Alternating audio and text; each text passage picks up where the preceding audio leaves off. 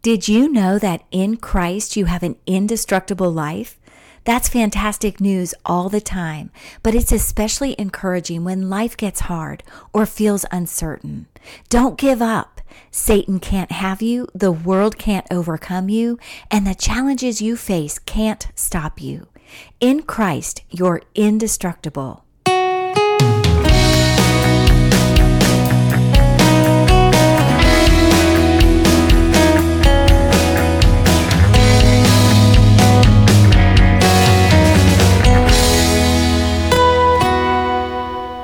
Hello, everyone, and welcome to Indestructible Life, a podcast where women discover the life Jesus is and treasure the life God's Word gives.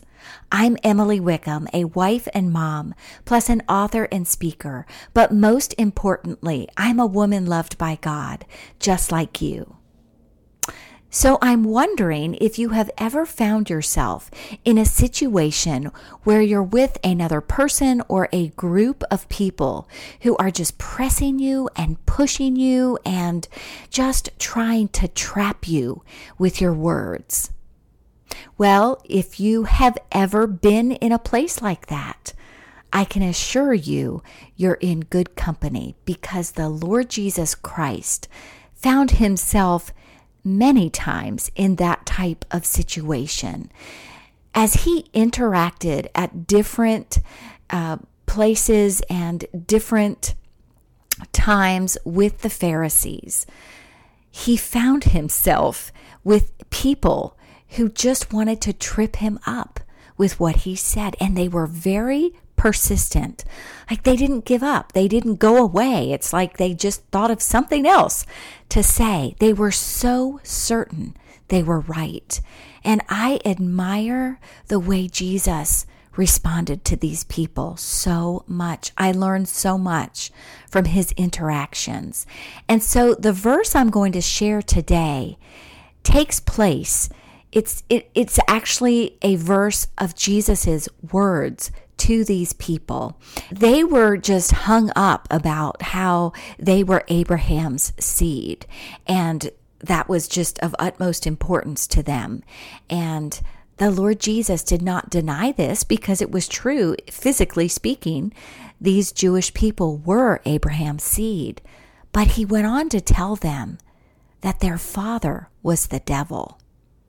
Wow, that's pretty strong language. But it was the truth. And this is what Jesus said to them. And so you can only imagine that it just angered them all the more. Not only were these Jews trying to trap Jesus with his words, they were trying to kill him. They were looking for an opportunity to just get rid of him. But it wasn't his time yet. We read that more than once in this chapter of John chapter 8. So let me share John chapter 8, verse 56. And as I said, these are Jesus's words to these Jews. Your father Abraham rejoiced to see my day, and he saw it and was glad. A lot was taking place in this chapter.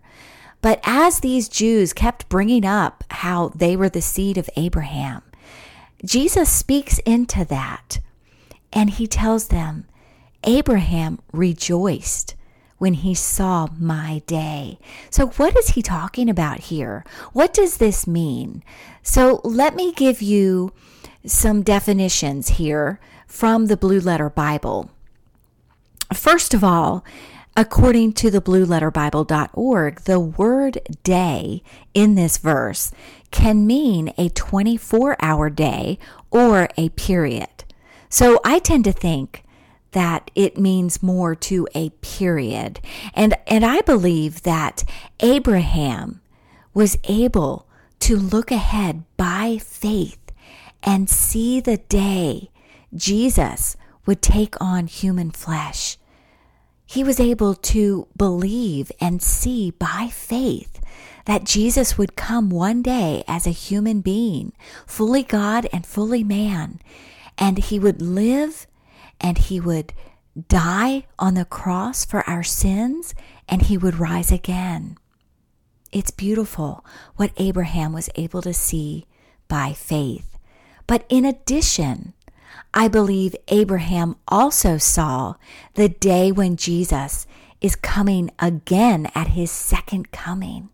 So it's just a wonderful full spectrum sight Abraham was able to envision in faith. He was able to see Jesus' first coming, and he was able to see Jesus' second coming, where Jesus comes in victory as the King of Kings and the Lord of Lords.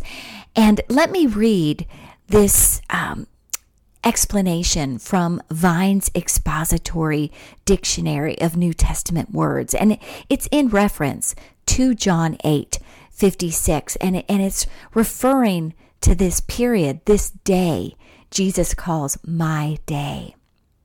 I quote, "That period, still future, will see the complete overthrow of Gentile power and the establishment of Messiah's kingdom." End quote. So, as I said, Abraham, by faith, was able to see this full spectrum, not only of Jesus' birth and life here on earth, but also his second coming, where he comes in this victory and this power. And it's a day when Jesus is king over all. And of course, he is king right now. He's seated at God's right hand. But there's coming a day at his second coming when every eye will see him and every knee will bow and every tongue confess that Jesus Christ is Lord. Oh, my friends, we have so much to rejoice over, just like Abraham rejoiced when he saw Jesus' day. We can rejoice too, because yes, right now at this time of year, we are rejoicing that Jesus came to this earth, that he was born as a baby, but we can rejoice knowing Jesus is coming again. I want to share something with you that I wrote recently. Jesus possesses life. He gives life. He is life. Picturing him as a precious baby in the manger evokes astonishment, gratitude, and more. He came. Just knowing he came to earth for you and me delights us deep within. But let's not stop there. And that's how I want to close things up today. Jesus came, and he was born as a baby, and he grew into a man who went about helping people, healing people, loving people. And then he died on the cross for our sins. He was buried and he rose on the third day. And if you do not know the Lord Jesus Christ as your Savior, I urge you to believe in the Lord Jesus today.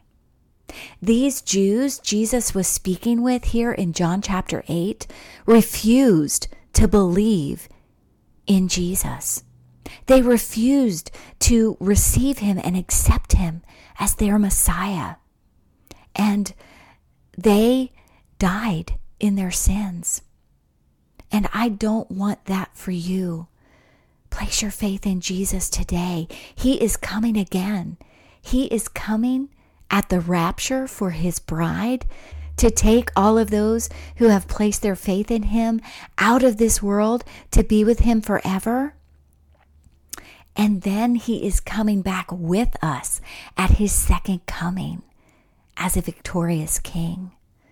So I am just rejoicing, knowing that my Savior, the Lord Jesus Christ, is coming again.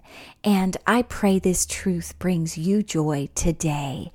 You know, amidst all of the busyness, all of the stress, everything going on in our lives, let's pause for a moment and rejoice like Abraham did in seeing Jesus' day by faith.